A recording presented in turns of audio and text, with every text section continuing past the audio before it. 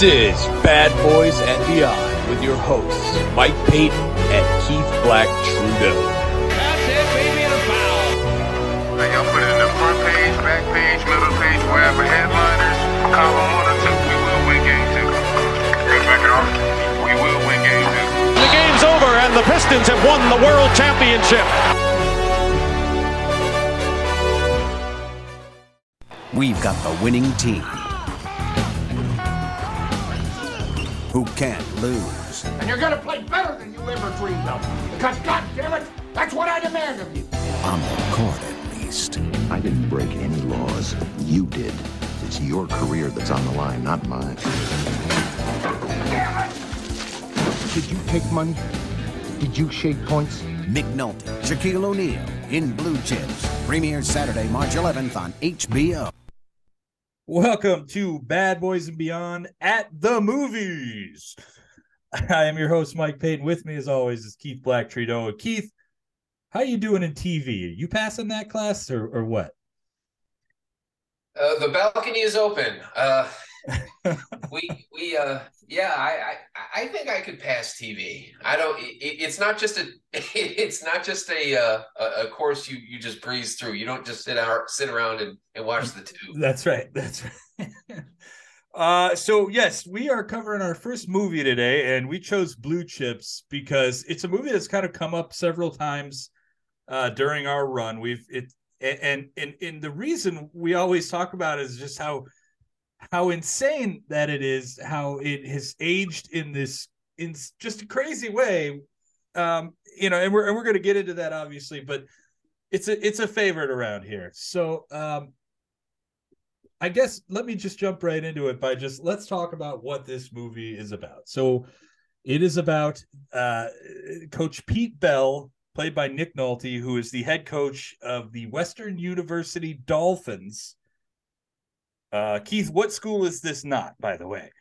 I don't even call them Western University after like the first two scenes. I'm just thinking, okay, this is not UCLA. It's not UCLA. This is not University of Los Angeles, California. Right. They have the same winning tradition. They have the same school colors. They definitely do not have the same mascot. I actually like the Dolphin more than the Bruin. But yes, they play basketball in Los Angeles, but they're not UCLA, so don't call them UCLA. That's right. And so yes, Pete Bell is a coach who's kind of down on his luck, if you will. The team goes 14-15, which that's all right, I suppose. It's not horrible. It's not like anybody should get fired after he's won 2 national championships and 8 conference titles. But he needs to go out and he needs to recruit some new players. But those damn schools from the East, they keep stealing all the good players so that they could be on TV.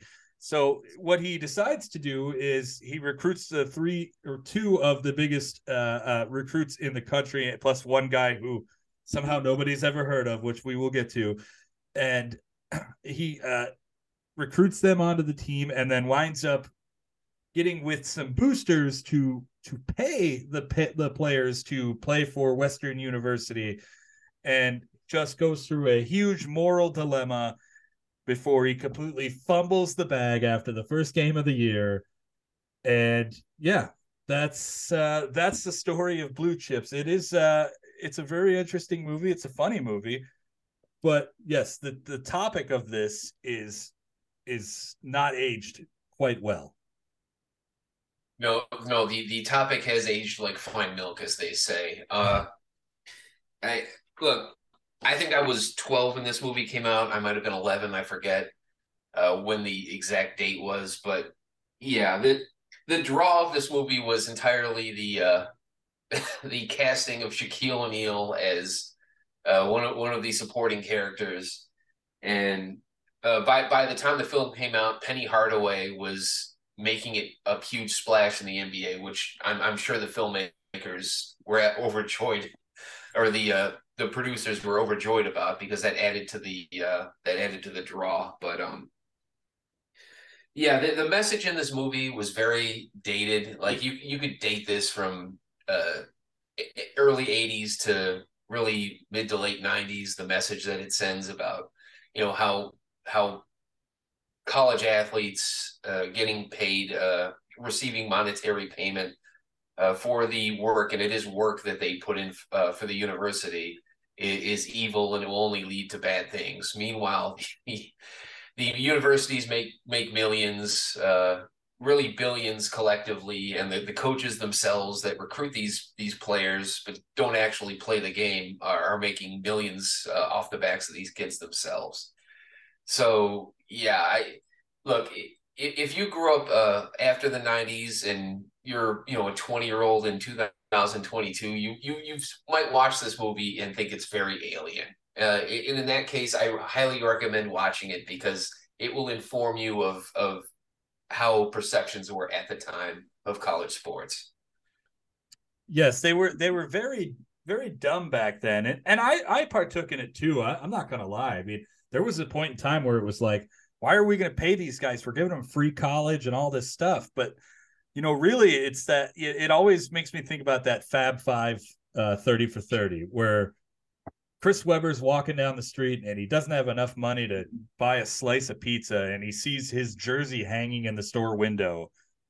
And it's like, the school is making all this money off of them. EA Sports is using their likeness and making all this money off of them. Like, millions and millions and millions of dollars are being made off of the likeness and just everything that these kids do. Why not give them some money? Like, I'm totally with it. Give these kids some money. Yeah.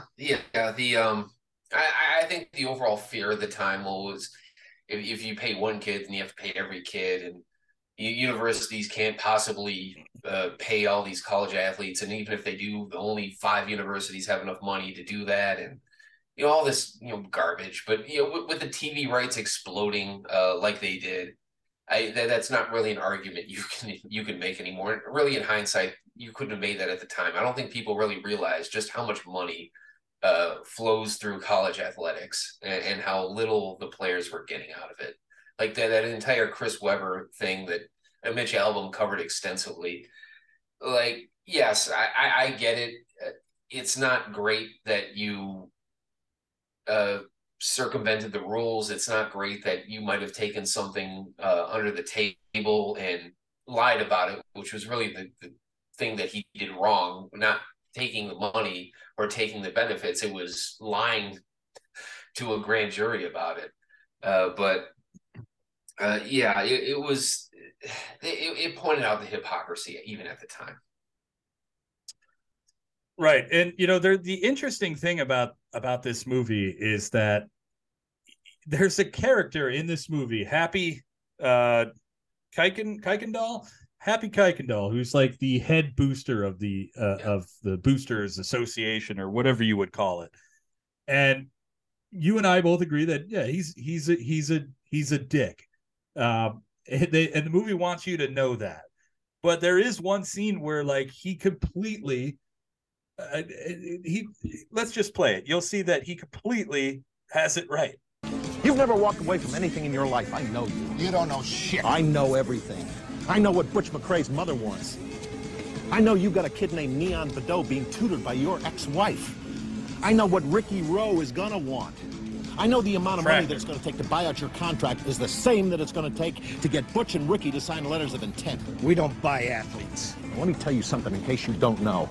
Our football team, ranked in the top 10 for the last 8 years, has got a linebacker, a tailback, an offensive tackle, 2 safeties, and a quarterback, all recruited by friends of the program. I don't like football. They're all graduating this year. We're clean. My money is untraceable. It's been washed, scrubbed, laundered within an inch of its life. You got a future in politics, asshole. Why don't you run for office?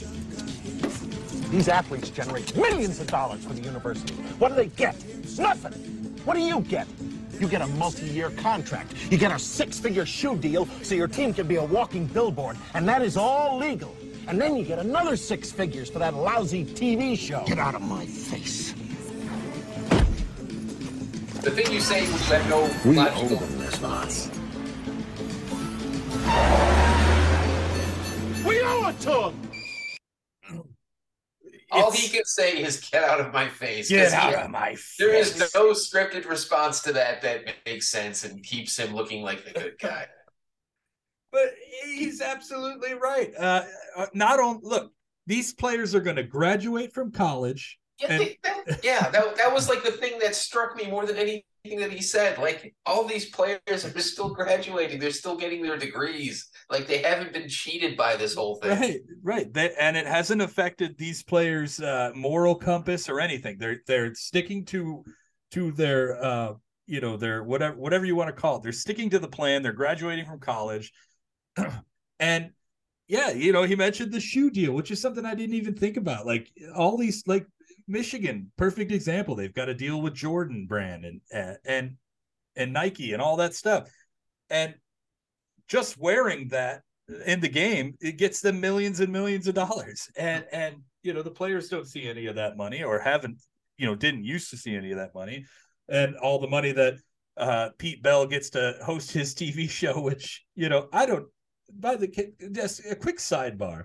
I see this in movies all the time where the head coach of a college team or a pro team hosts its own TV show. I've never seen this actual show from any real head coach. Is this something you've seen before?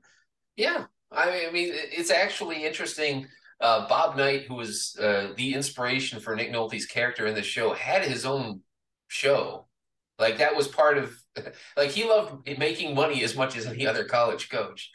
And I think a lot of college coaches, football and basketball, have their own weekly shows. I know Bo Schembechler had his at Michigan. I think Lloyd Carr might have followed him in that role after Bo left.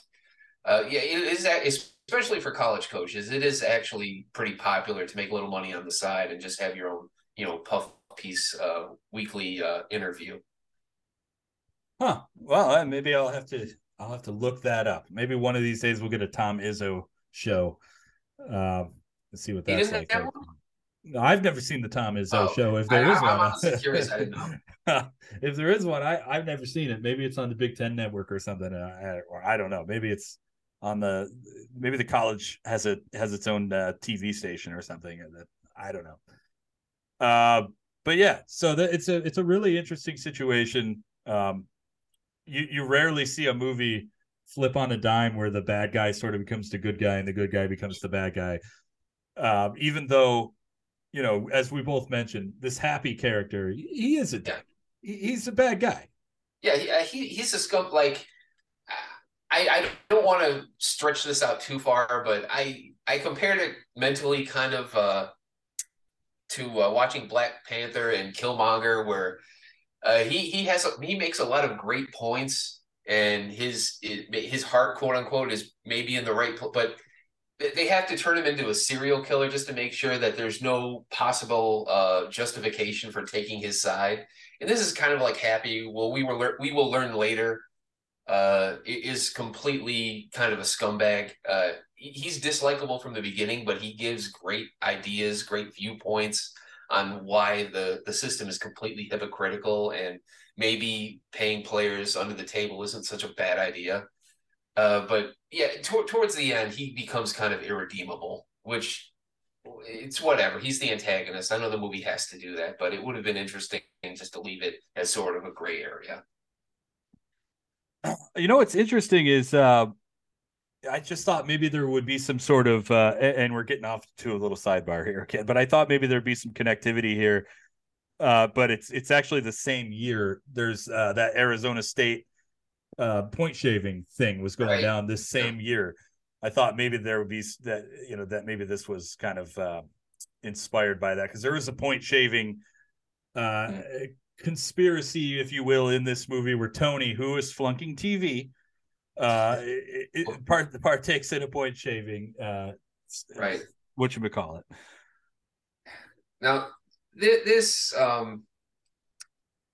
character that Nick Nolte plays, Coach Pete, he, as I said before, he shadowed Bob Knight for pretty much an entire season just to get an idea of the type of character he should play. And yes, it definitely shows that from the very first scene in the movie, he is just an irredeemable jackass.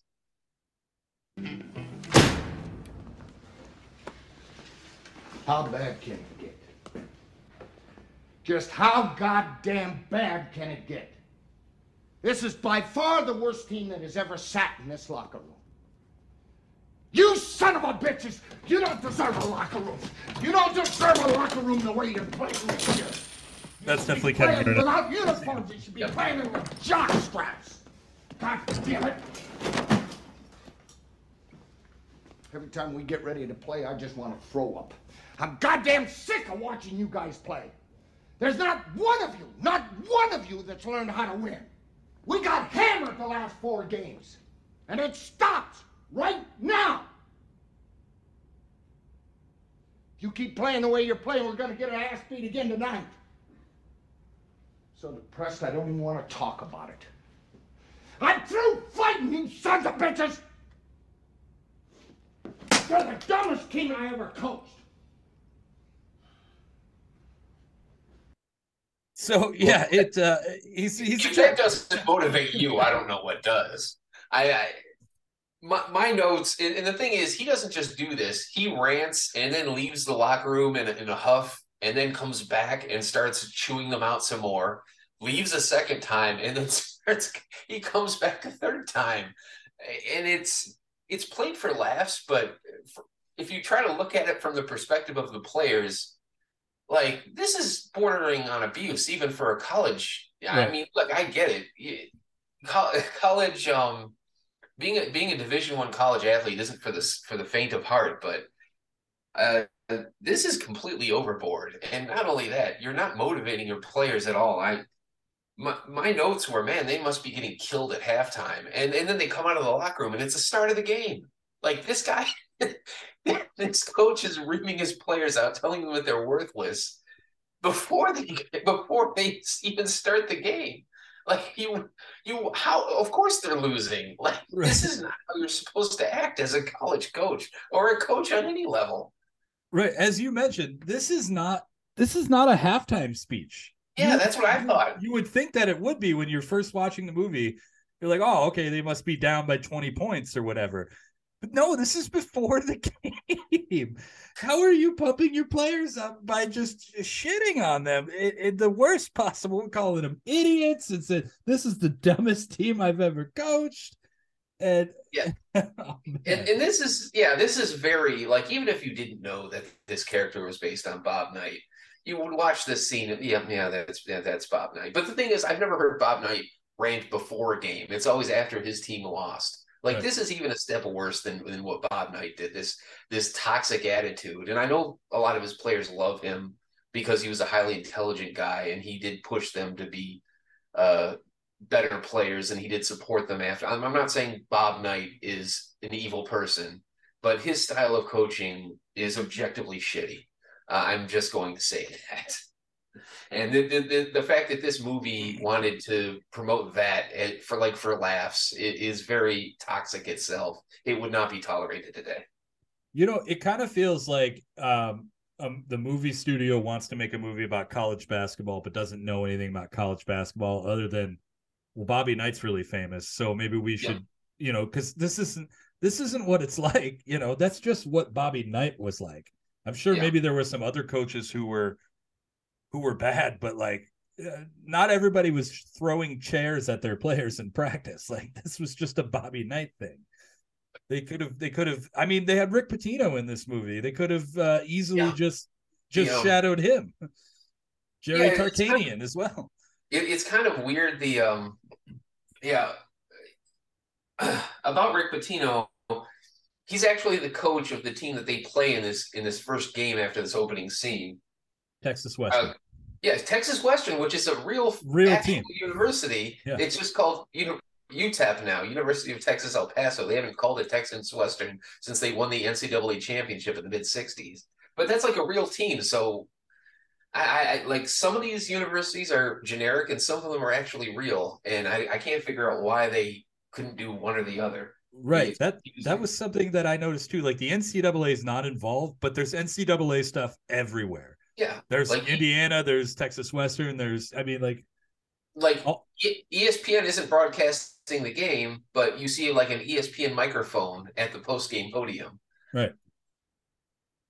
So the game starts, and predictably, they're getting killed.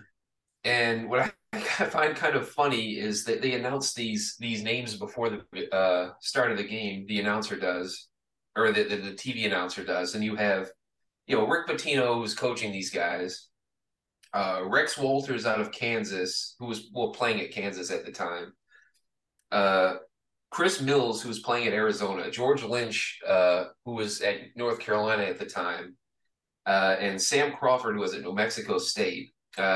Crawford was the only one of those guys that didn't make the league because he was a 5'8" point guard, but it's not like he couldn't play. What I find kind of funny is that those guys got the top billing, but you know who else was on the team?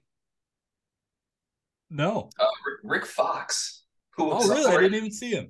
Who was already in the NBA at the time, playing for the Boston Celtics. Does not even get mentioned. You see him playing, like, on the court. Like, he's actually playing, but his name is never dropped at all. Right? And Rick Fox, maybe because if they mentioned Rick Fox, it would just kind of take you out of it, because Rick Fox at that point had been in the NBA for like several years. Like, he's clearly too old to be a college basketball player. He's like 28 probably at the time, 27. Now, I wonder if, these teams had any problems with this. You mentioned George Lynch is playing for Texas Western instead of North Carolina. Later in the movie, Bobby Hurley's playing for Indiana instead of Duke. Does Duke have a problem with Bobby Hurley wearing the Indiana jersey and playing for Bobby Knight and all that stuff? It seems really weird to me. Here's what I think saves them. I think all of these players had just finished playing their senior years. I think these players were just coming off of playing college basketball. I don't think any of them actually returned to playing college basketball after this. I think that's what saves them. All right, that makes sense then. I can't think of any player that played in college basketball the year after this. So I'm guessing this was probably shot sometime in the late spring, early summer of 1993. Okay, that makes sense. That makes sense. I wonder if this all these guys were in the draft at that point. I wonder, why we never saw George Lynch in another movie or Bobby Hurley. As you mentioned off the air, this movie kind of started like a whole string of movies with basketball players in them. Yeah, I think it's because, as we'll get to in a minute, the players that they cast in this movie actually did a very credible job. Like, Shaquille O'Neal, as we all come to know, is very natural in front of the camera. Like, he's the class clown type. So it was, I think, natural acting kind of comes naturally to him. Penny Hardaway, the exact opposite, very reserved guy. But I thought he pulled his lines off. Like, I'm not an expert on acting, but I believed the performance that he put on. Like, it wasn't like this wooden performance that you get from, I don't want to throw anybody under the bus, but like in subsequent movies, we've seen NBA players or athletes in other movies trying to play roles, and it just doesn't work because they're not trained actors. They're not good at it. I think the acting in this movie is almost too good for its own good, because it spawned a whole lot of crap movies that came after it with poor acting and maybe too high expectations. Absolutely. Yeah, but so Western and here's I can't see how they missed this, but all right, so the first game, the Western's getting killed, which of course they're going up against several NBA players, but they're getting blown out, and I looked at the scoreboard right before Coach Pete Bell gets tossed. There's just under 4 minutes left in the first half. The score is 63-43. I'm like, what the Loyola Marymount is going on? It says right there, first, like the number one next to the period. We are still in the first half. It is already 63-43 after just 16 minutes. Like, nobody's playing defense in this game. And is another nod to Bobby Knight. Coach Pete Bell turns into an insufferable child after not getting a call, and he takes a ball and he punts it into the stands and gets tossed like before halftime. And he gets visited by by this as athletic director, who we'll get into very shortly, played by Bob Cousy, the legendary Hall of Fame point guard Bob Cousy. And he has this conversation where he says, "If I have to keep getting on these kids to play hard, I won't make it." Your kids were down 20 in the first half. I don't think what clearly they're not playing good. With you getting on them, maybe you should have tried a different approach. Yes. Maybe try being a coach instead of berating these kids before the game. Before the game. It's ridiculous. All right, so and this brings us to really the only likable part, I think, in the entire movie for Coach Bell is the next morning they're in practice, and you can see him actually teaching, actually talking to his players like a normal human being, joking around with them, teaching them certain things. He's asking them questions about their personal lives, their schooling, trying to make sure everything's doing okay on a personal level with them. It's really the only time in this movie where I see him being like a relatable, good human being and being a coach and doing his job. Like this is you. If he was this guy the entire movie, I would have actually wanted to root for him. But it is just downhill from there. Yeah, he's it's almost like they don't know what they want him to be. Yeah. Like, do they want him to be this jerk of a coach, or do they want him to be like somebody that his players respect and like? It kind of goes against everything that we've seen up to this point. Yeah, and so I don't know why, but he and the athletic director Vic, played by Bob Cousy, they go into the main gym by themselves to just put up shots and have a chat. And the way this scene is supposed to work is they're supposed to be shooting like, all right, go ahead. We're gonna listen. Those banners were worth what? 8 points anyway. Everything changes, huh? Everything changes, Coach. Yeah, there's very little in life that man's got control over. Things just happen. So when you got a chance to make a statement, goddammit, you got to do it. We haven't been making a statement. When we were winning conference titles and going to the Final Four, we were making a statement. The kids are working as hard as they can. You know, they just don't have the talent. Yeah, well, I can't beat anybody with banners. I need players. I need horses. You got horses. What you need are thoroughbreds. Well, everybody in the country's buying these kids out of high school, giving them cars, money under the table. God knows what. Don't you ever miss? That's the idea of the game. Put the ball in the hole. There's 2 reasons I'm incapable of cheating. You want to hear them? Tell me. 1, if I break the rules and I get caught, I'll get kicked out of coaching. And what's the second reason? I might not get caught. Miss the goddamn ball once, will you?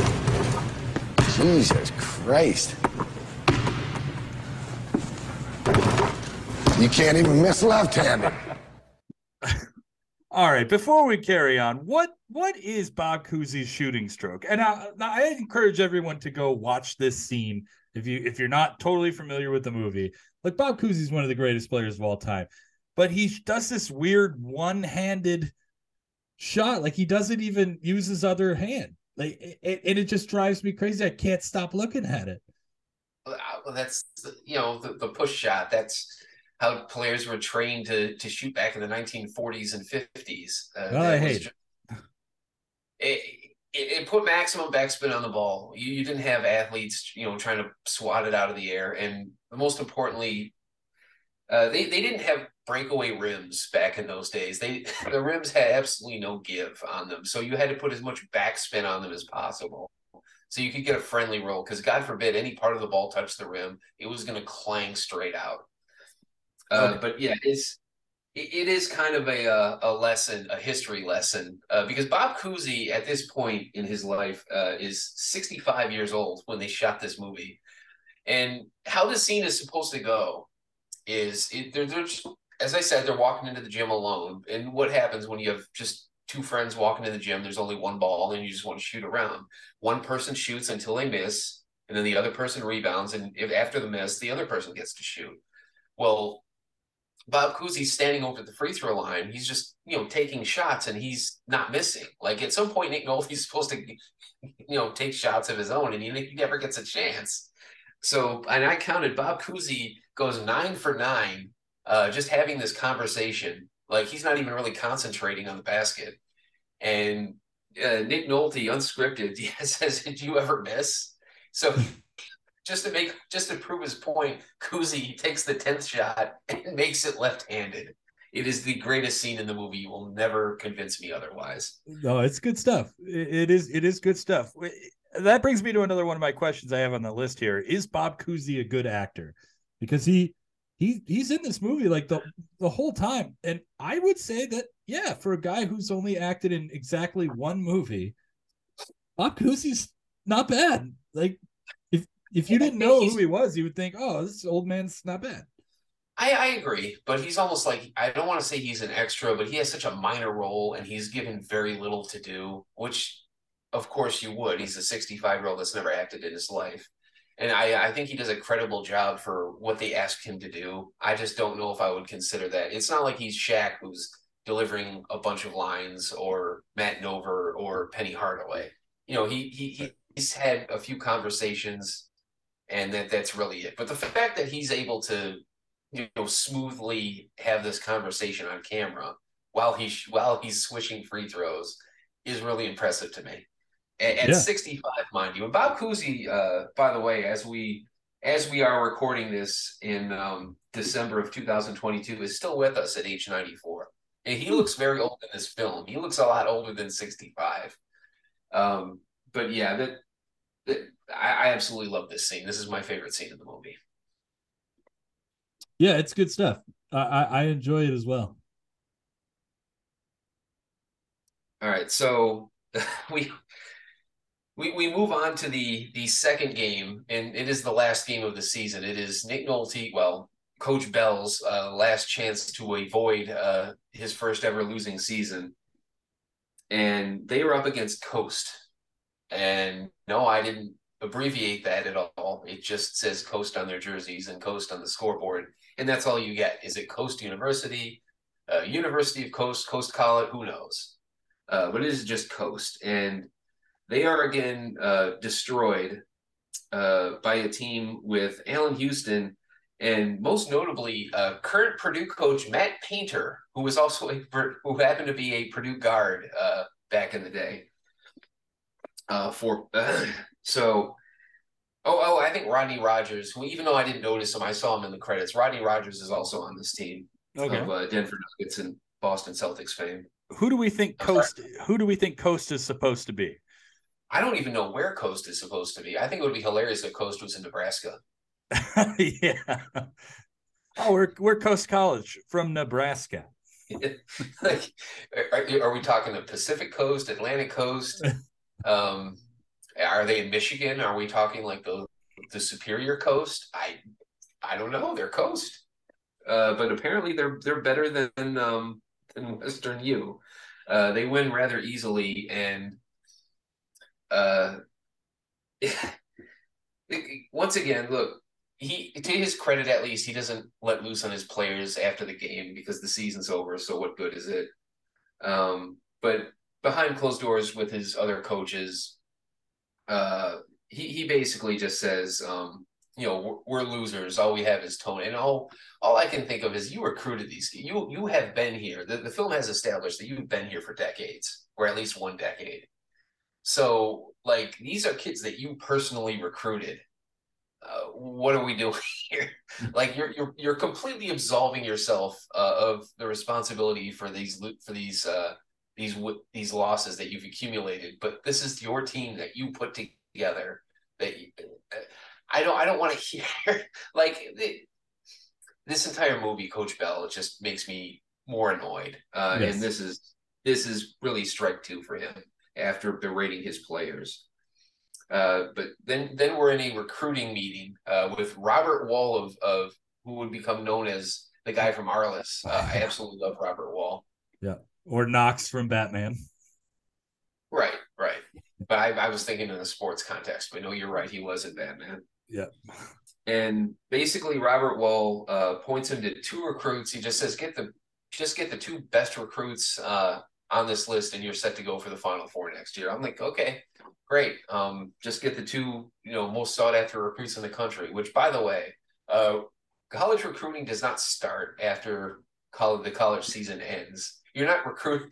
This is not how it actually works. Right. Once your season's over, you don't then start looking at the high school kids that you want on your basketball team in 6 months. That's not when it starts. All right, this takes years of recruitment and conversations and visits, and it's like, in this movie, no, alternate universe. The season just ended, and the next day we're going to talk about which players do we want to recruit for our team next year. Like, that's ridiculous. It's interesting that we talk about how it's like nobody knows who Neon Bordeaux is, and we'll get to that point, but it almost seems like he doesn't know who Butch McRae is either. And then it's like, how do you not know who any of these players are? Do you not have a scouting a director, or you have nothing? How do you not know who? He doesn't really know who Ricky Rowe is either. Like, he doesn't know who these guys are. That's what I'm getting at. The ridiculous nature of this movie, that the head coach of the basketball team does not know any of the top high school players in America until after the season. He doesn't want to know. He doesn't care until after the season ends, and he suddenly needs more players. Like, that's not how it works. These players most of them have already committed, and if they haven't committed, they have a very short list of teams that have built a relationship with them for years before they don't just, like, a coach doesn't just show up on your doorstep and the next week you commit. That's not how it works. Like, the coach doesn't even show up on your doorstep. It's a recruiter or it's an assistant. Like, there's a whole chain of things that go on in the recruitment process. And I'm not an expert on recruitment, college recruitment by any means, but I know this isn't how it works. This is ridiculous. Now, I gotta say, I gotta sort of steal this next part from you here, because this is my favorite part of the movie. The whole string of recruiting here, and how he goes. Yep, he starts off going to Butch McRae's high school. And you see Jerry Tarkanian in there, and I think Boeheim is there.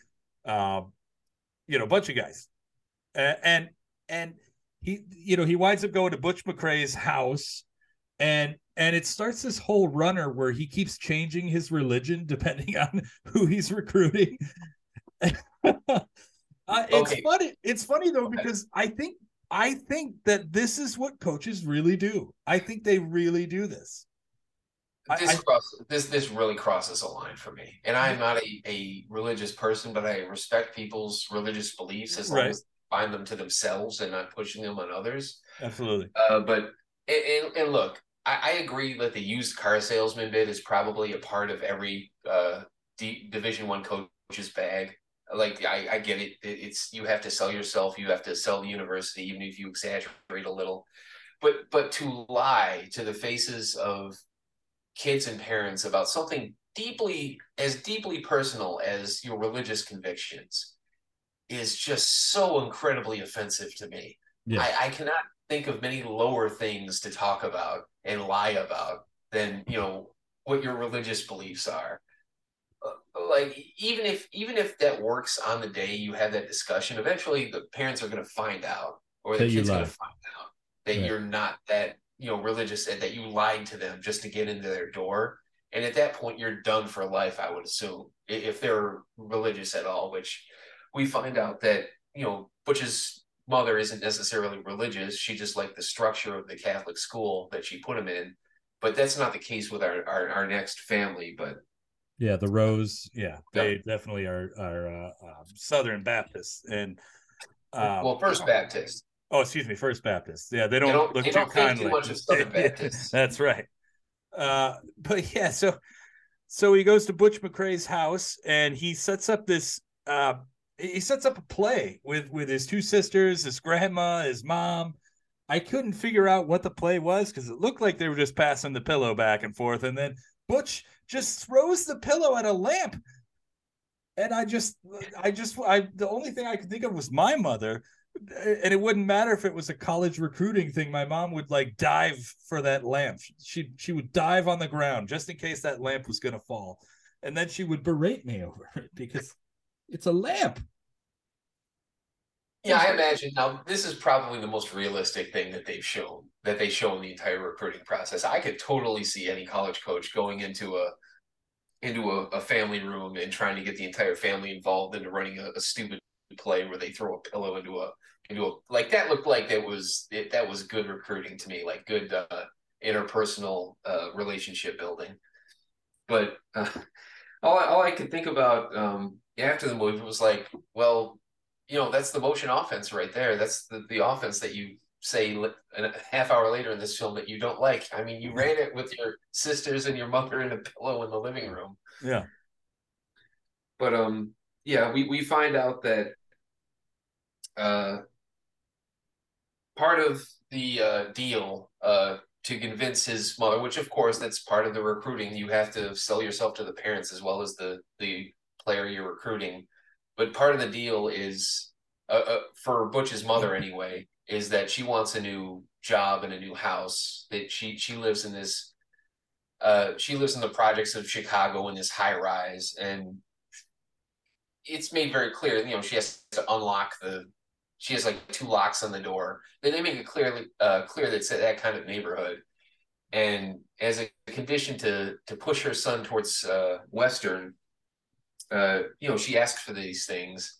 And this is another scene where Coach Pete Bell gets absolutely owned by someone that's supposedly an antagonist, where his response is, well, if I do these things for you and your son, goes through life learning that he can circumvent the rules, what is he going to become? And, she answers, a millionaire. Exactly. Like the best line that she has, I think this is the most quotable line from the entire movie. It's the most quoted that I can think of anyway, is when she tells Pete Bell, a foul is not a foul unless the referee blows his whistle. That's right. That's right. If your mom can't see you handing the food to the dog under the table, you're not doing it. Yeah, like I'm sure this family that's clearly struggling financially and is the mother's in fear for her kid's safety. I don't think she really cares about NCAA rules. She's trying to take care of her family first, which is honestly what she should be doing. Right. And he's Pete, who's this multimillionaire college coach, is trying to play this, sanctimonious, well, that's cheating. Why? Well, I don't think she cares at this point. That's not her priority. It's not her rules. Anybody who kind of goes against this whole idea of paying college players, I mean, just look at this scene, and just look at the situation. Like this multimillionaire coach is willing to come along and take this boy and use his talent and then shuffle him on to whatever it is that he does. Maybe he gets injured. He never plays pro ball. And he doesn't care about this kid's family or what they're going through. Right. And thinks that helping them would be wrong. And it just, I don't know. It just looks really bad. It looks really bad that the moral, the thing that's moral and good in this movie is not helping somebody who's down on their luck. Right. And number 2, the other player that Coach Bell is told that he needs to recruit, because of course we're going to do this over a weekend. It's that easy. Ricky Rowe, that's his name, right? Ricky Rowe. Yep, Ricky Rowe. Okay. Who is this farm boy from French Lick, which that's where the film is shot. So why not have a Larry Bird cameo thrown in there? And his parents are, on the other hand, deeply religious, and all of a sudden, Coach Bell is a First Baptist, He's just going on down the religious line. Ricky at this point, he just only cares about meeting girls, or at least that's all he tells the coach about. But the dad, who runs a farm, says he wants a new tractor, that his old one's broken down, and if he's going to push his son towards Western, he's going to get a new tractor. And that's this is the first sign, is the parents are greedy. It's the message that this movie is telling us. Yeah, like the parents are trying to take advantage of their kids' talents, and it's like, no, the mother wants to take care of her entire family and take them out of poverty, and the father would like to keep on running his farm without a piece of broken down equipment. Like, I'm sorry, I'm just not getting the message that this movie is sending to me anymore. Right. Yeah, I mean, I could see how my parents would have understood it, but yeah, it's just a whole nother world now. And I wonder, I think the whole inviting the coach over for dinner thing is probably a real life recruiting thing as well. I would not be shocked if they were sitting down over biscuits and whatever else they were eating there. Yeah, that totally makes sense to me. I'm sure that hasn't gone out of style yet. Can we get to the recruiting one that everybody really wants to talk about, though? Mr. Neon Bordeaux. Yes, the second star of the entire film is finally introduced, probably about halfway through. After Pete comes, actually, I don't even know where Pete is at this point, but he runs into a buddy of his that's trying to throw a recruit his way, and he keeps mentioning, "Oh, this kid's raw. He's never been really coached. He just grew to 7 feet tall as an Army brat," which Shaq actually was. And his coordination just kicked in once he got taller, which isn't really a thing that happens. But so yeah, it's Neon Bordeaux, who is in Algiers, Louisiana. And Algiers, if you've never heard of Algiers, is just outside of New Orleans. A major American city. And just to get to this place, they treat it like he's in the African Serengeti. First he has to travel through this rickety boat and then find his way through this like makeshift forest / jungle over an abandoned railway. It looks like, through this old, almost I don't know, this old broken down town with a bunch of, really old rickety buildings, follow this group of kids into this like back way or this alleyway through this gym. It's like he has to jump through all these hoops. I'm like, you're like 5 minutes outside of New Orleans. I'm sorry. This is, you're not making any sense. This movie isn't making any sense to me. But yeah, we see Neon Bordeaux, played by Shaquille O'Neal. I just looked it up. It's a 22-minute drive from New Orleans, and I I have the satellite turned on, and basically at no point are you going through any backwoods. There's clearly a road, a highway just to get right there. It's not that far. Yeah, like they have streets. This isn't like 1870. This is 1993.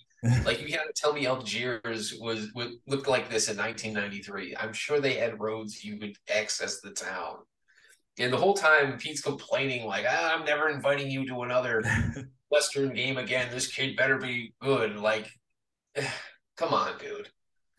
Well, then you walk into this gym in the backwoods somewhere, and you see this 7'1" phenom dunking all over everyone, blocking shots, and somehow the LSU coach doesn't know about this kid. Nobody knows about this kid. Nobody. And the thing is, if you were in America, if you were a 7 foot 300-pound tuba player, high school or major college coaches will find you. All he has to be able to do is walk and chew gum at the same time.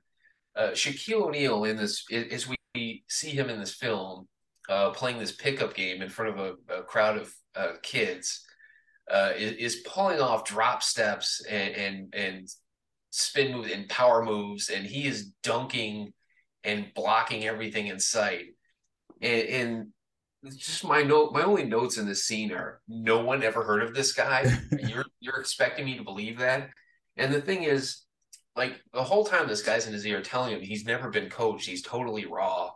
And I'm like, yeah, he's never been coached, but he has NBA level footwork in the post.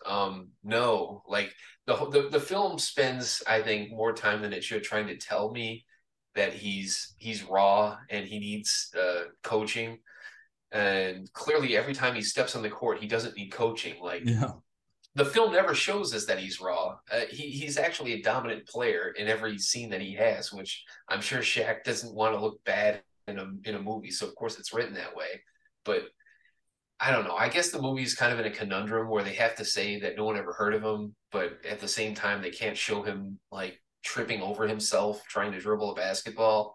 So it just works out to be this ridiculously unbelievable scene and introduction.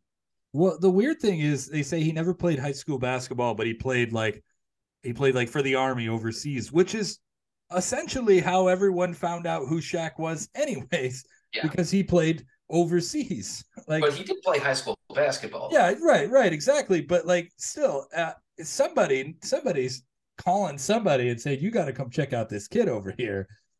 I it just doesn't make any sense to me. He's the most recruited kid in the entire country, no doubt about it. He's number one with a bullet. Yeah, and all of a sudden, Pete is the only guy. Just so happens Pete is the only coach that even knows this guy exists. This 7 foot 300 pound can handle the ball and run up and down the court and just insane quick twitch muscle athletic ability. But yeah, he just hid in plain sight. Just no one notices this 7'1" guy. Like there's that many of them in the United States. He just gets lost in the crowd. All right, so we've got our three main recruits together. They do a quick visit to the Western campus, and it seems like they're all kind of sold on the idea of. And really, they visited one campus. I mean, we don't. In fairness, we don't know if Butch or Ricky did any other visits. We know Neon didn't because no one's ever heard of Neon. But they all seem to be interested in attending after just one visit because that's how it works. But Ricky has one stipulation after he says, "I'd like to visit," or excuse me, "I'd like to commit to Western University." He gives this scene, and again, what he's asking for isn't necessarily unfair or wrong. It's his delivery that makes him scummy. Yeah. Yeah, he wants $30,000 in a gym bag. like he doesn't want to. He wants 30 grand in a gym bag. Like, I can't think of I can't think of a scummier way to ask for money than to say just stuff it in a gym bag and give it to me. It wasn't just that though. It wasn't just that. It was saying, well, I'm a white blue chip player, and that's why I deserve this money. Like, you roll kidding credits. Me? Roll credits. Why am I watching this? the only time in this film I think that the word blue chip is said, or that the term blue chip is actually said. The exact quote was, "A white blue chip athlete, or white blue chip, a white blue chip athlete like myself deserves a little something under the table." Immediately, all of a sudden, I don't like the kid. Get out of here. Yeah. And he has the right response. Get the hell out of here, take your stuff and go home. But he still kowtows to the kid later.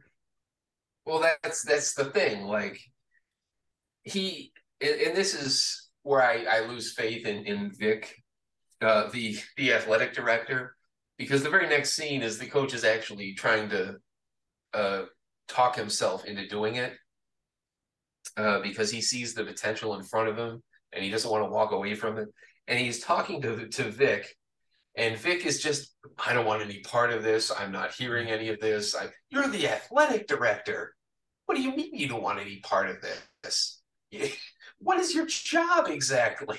Right.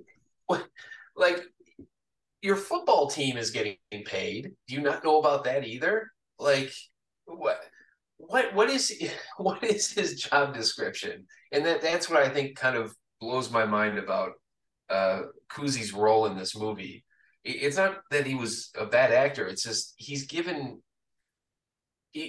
not allowed to be an actual athletic director. They give him these throwaway lines like, I'm the moral guy. I don't want anything to do with this. Hands over my ears and my eyes. If you win, hey, that's great. I don't want to know. I don't want to know how it happened. It almost feels like he's like Kevin Pollak's character in Casino, where he's just like the figurehead of the casino. He's the face of it, the front of it, whatever you want to call it. But he has no idea that there's like a whole criminal underground thing happening there, and he doesn't want to know. He doesn't want to know. He just wants to collect his check. He barely even shows up. And that's kind of what Bob Cousy is. He's just a guy. Like he's Vic, yeah. He's not running anything. He's just there to say, hey, look, we have an athletic director. But that guy has no idea what's going on or doesn't want to know. Yeah. Vic is completely spineless, and he should be fired immediately after this film. So of course this movie has to happen. So, the coach goes through with it. He meets with Happy, with his gritting his teeth the whole time, and he tells him to go ahead and do it. And so Butch's mom gets a very cushy office job, it looks like, in a new house. Ricky's dad gets a John Deere tractor. John Deere, now the face of corruption.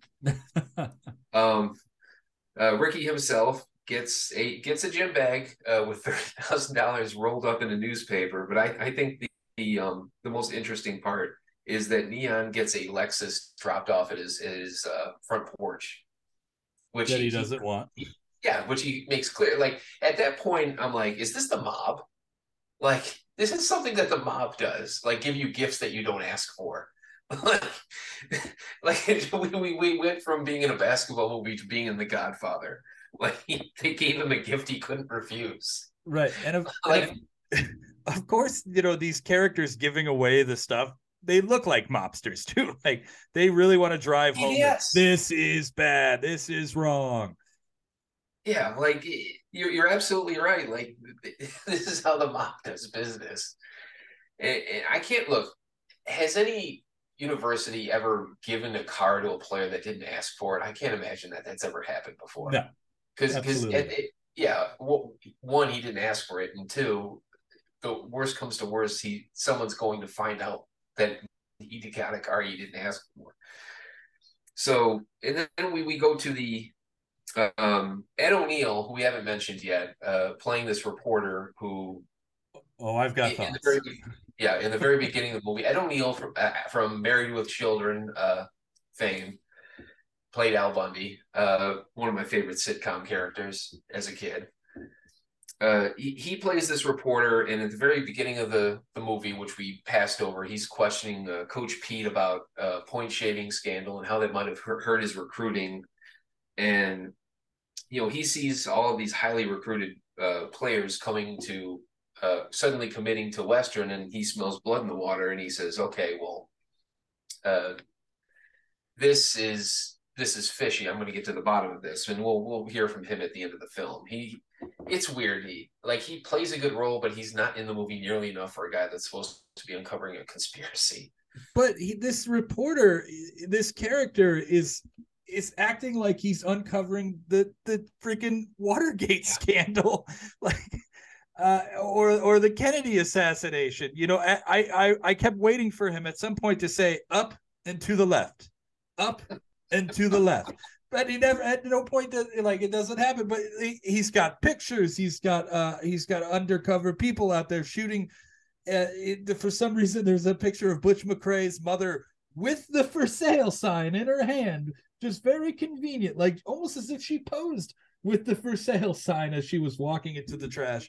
It's a really, let's get this shot of Ricky Rowe's parents in rural Indiana unloading the tractor from. How did they get that shot? That was also kind of like, I get it. He's a reporter. He has to do his job, but like stuff having, paying I'm guessing paying PIs or whatever to stalk, the families of players. Like, did you need to have photos to have proof that Butch's mom got a new house? Like, Yeah. I can't imagine that's how it would have worked. Like, you're absolutely correct. Like the point shaving thing, which he never investigates, he just mentions that he failed. He investigated and he failed. But the paying of athletes, which is made very clear in this movie, goes on everywhere, which it probably did at the time. But he God, God love Ed. He wants to make it his mission to uncover this one instance because it's going on in the area that he cover on the team that he covers, I guess. Right. So, and then we get into the I guess the quote unquote the evils of paying players that the film wants to show us, where Butch McRae after the very first practice wants to leave. After like he didn't think this through very often. After having one practice, and the coach gets on him a few times about do this properly, or you need to do it this way. And instead of just accepting the coaching, he just says, this offense isn't for me. After one practice, not playing in any games, just one practice, says this offense isn't for me. And maybe you should have asked about that before you committed here. I don't know, but he wants to know if he transfers out of Western, will his mother lose her her house and her job, which of course she would. Right. Which essentially makes him an employee of the university, which he was anyway. It's just now he feels he's trapped and he can't leave. And my only reaction to that was, well, gee, maybe we should have this out in the open where players are getting paid openly and they don't have to worry about their families being held hostage against them. But that's just me. And go ahead. No, I was just agreeing with you. Yep. Okay. And then the second part, I guess in this scene is well later on in the movie is where Coach is doing his TV program, which you alluded to earlier, and he sees Happy, who is the scummy booster, walking around with Ricky, who we've already established is the materialistic jackass of the three recruits. And he finds out that Happy's taking him around. He's giving him a car, and he throws Happy out of the studio. And in response, Happy tells the coach that no, the money has been changing hands since you've been here. You just haven't known about it. And flippantly, he remarks to him that one of your players already took money from us to shave points. We own you, and then kind of walks away. And immediately he tells him the date of the game. So Pete summons all of his assistants for whatever reason, puts on a tape of the game, and finds out that Tony, who is the one holdover from his previous team that we're supposed to care about because he's the only one that ever gets mentioned, Tony was actually shaving points in that game. And all I can think of as he goes to Tony's dorm to literally confront him about it, and he yells at him about how he's disappointed and how he took the purest thing of his life and he tainted it. And all my notes in this about the scene were, is he really more upset that Tony shaved points or that Tony took money? I really couldn't get an answer for that. Right. Like, go ahead. I kind of look. This is bad. I agree that this part is bad. And yes. And when he does go to his frat house or whatever, and he says, you took the one pure thing in your life and ruined it.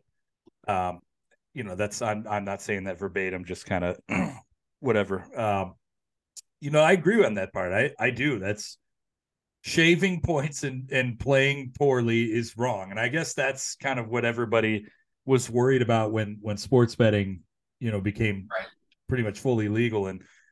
And I don't want to be a conspiracy theorist or whatever, but we really don't know if players are not cheating at this point. But I'm just going to go ahead and I'm going to put my head in the sand and just assume that they are, because I don't want to ruin sports for myself. But But yeah, shaving points is bad.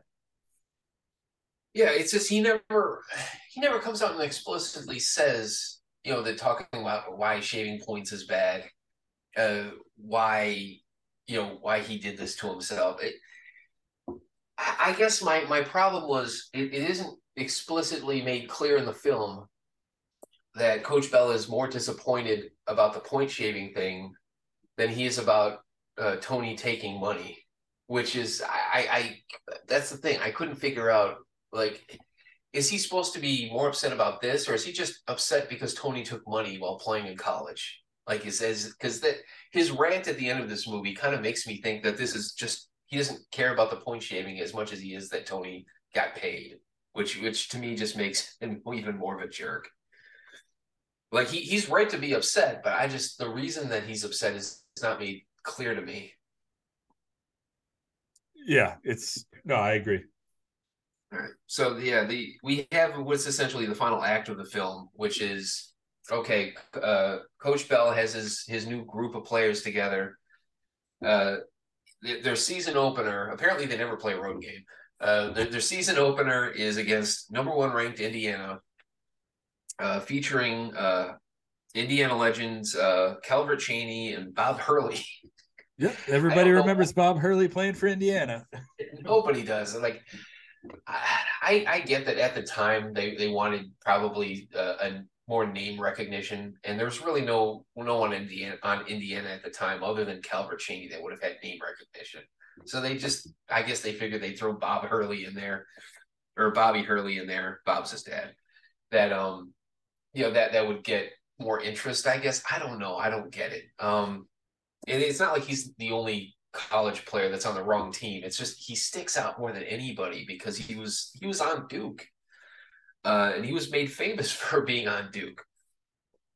And what I find kind of funny here is that Keith Smart, who literally won Bob Knight a championship in Indiana, is on the team, and he's never mentioned anything. But he's there. He plays, but he was literally the most outstanding player on Bob Knight's final championship team. But yeah, this is the big game. This is a national TV game. Dickie V is there, sort of. You can see him looking up instead of forward at the camera like he normally would, because you can tell he's trying to like read off of a prompter, and it's once you notice it, it's kind of uncomfortable because he's not looking at you. He's looking up at he's looking up just slightly at a script. And my only notes are from this is. Hey Keith, I'll be right back. Okay.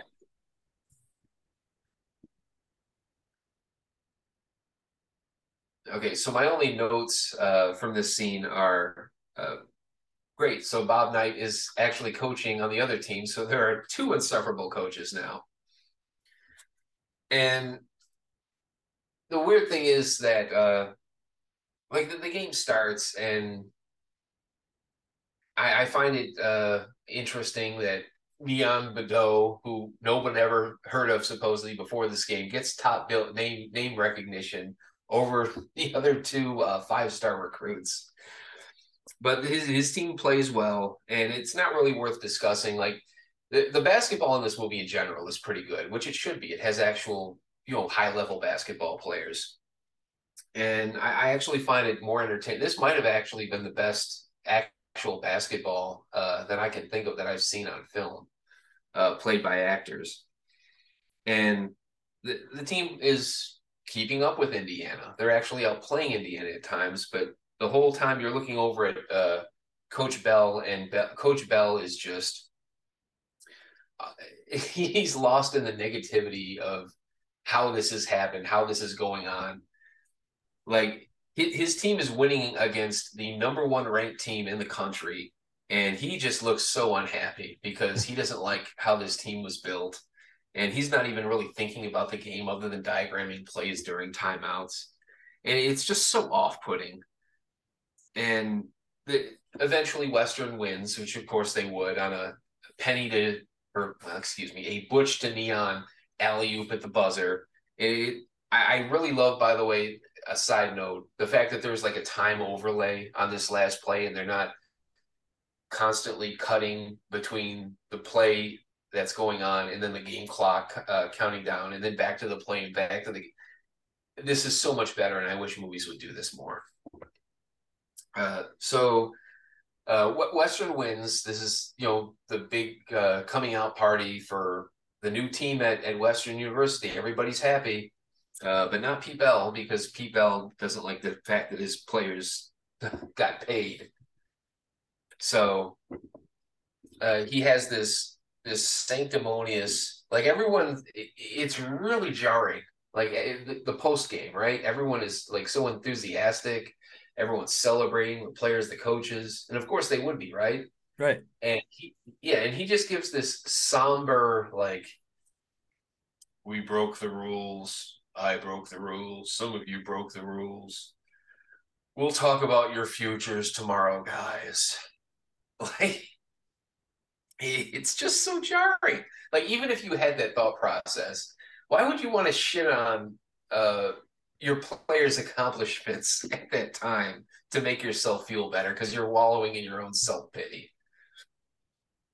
Yeah, it makes no sense. And then he just, and then he has this unbelievable press conference afterwards where he just, I'll play a little bit of an excerpt here. It's unbelievable. This would have been all over the news if this really happened. Didn't it happy? I mean, that car was fully loaded, wasn't it? No, Coach. It was a nuclear surfboard, remember?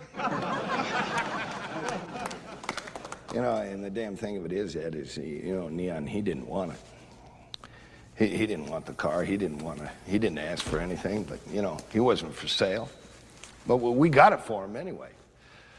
I mean, and I think personally that it would have been a hell of a deal, a good price. I mean, what did Neon do tonight? Does anybody know how many boards did Neon have tonight? 13. 13 boards? Well, there you are. It would have been a hell of a deal. Can you imagine what Neon would have done if we had tried to give him a Ferrari? I mean, for Christ's sake, he might have scored 40 or 50 points. I mean, who knows? And it just goes on and on from there. But eventually he quits his job. Yeah, and that's the weird the end of that scene, once it's clear that he's not joking and he's being serious, is that he goes on this big sanctimonious rant about how nothing's about education or basketball anymore. It's all about money. And as we've already established, this is a man that's had a multi-million-dollar contract. He's had, I don't know how much, but he's obviously has a big contract for a 90s college coach. He has his own TV show that he makes money from. He has his own sponsorship deals that he makes money from. He was okay with all of this until players started to get paid. By the way, he was okay with lying about his religion in order to help recruit players too. Yeah, like he is perfectly okay with money being involved as long as no one else is getting paid. And the moral just sanctimony of this movie is just it's so off-putting. And at the very end of his press conference, he announces he's quitting his job, which I guess is supposed to make him the movie wants us to believe he's like a martyr, but all I can think of is you have absolutely screwed over your kid. All right, so essentially the movie ends on that is coach quitting and kind of screwing over his kids, and who have all committed to him, and he's quitting them after a game. So okay, and then we have the epilogue where we show what happens to everybody else. Tony is graduated and playing in Europe, which is good for him. Ricky injured his knee and was forced to retire early and is now running his father's farm, which my notes on that were, did something happen to his father? I don't think it was supposed to happen this soon. But the other note was obviously asking for $30,000 was the right decision, because that's the only money he ever got paid for his labor. Butch and Neon are left school early. They're in the NBA, which I don't know what we're supposed to take from that, because that's actually what happened, and good for them. And we leave off with Pete, who is now arguing with refs, and the movie tells us, in a Midwestern high school, which is, oh boy, when he starts learning about AAU basketball, he's just going to have another fit all over again. And that kind of wraps up the movie. I really love Blue Chips. I think I watch it ironically now, rather than how it was 30 years ago, because I think the message it sends is kind of terrible. But I think you can almost it's so dated you can almost point and laugh at it, because no one really has those attitudes today.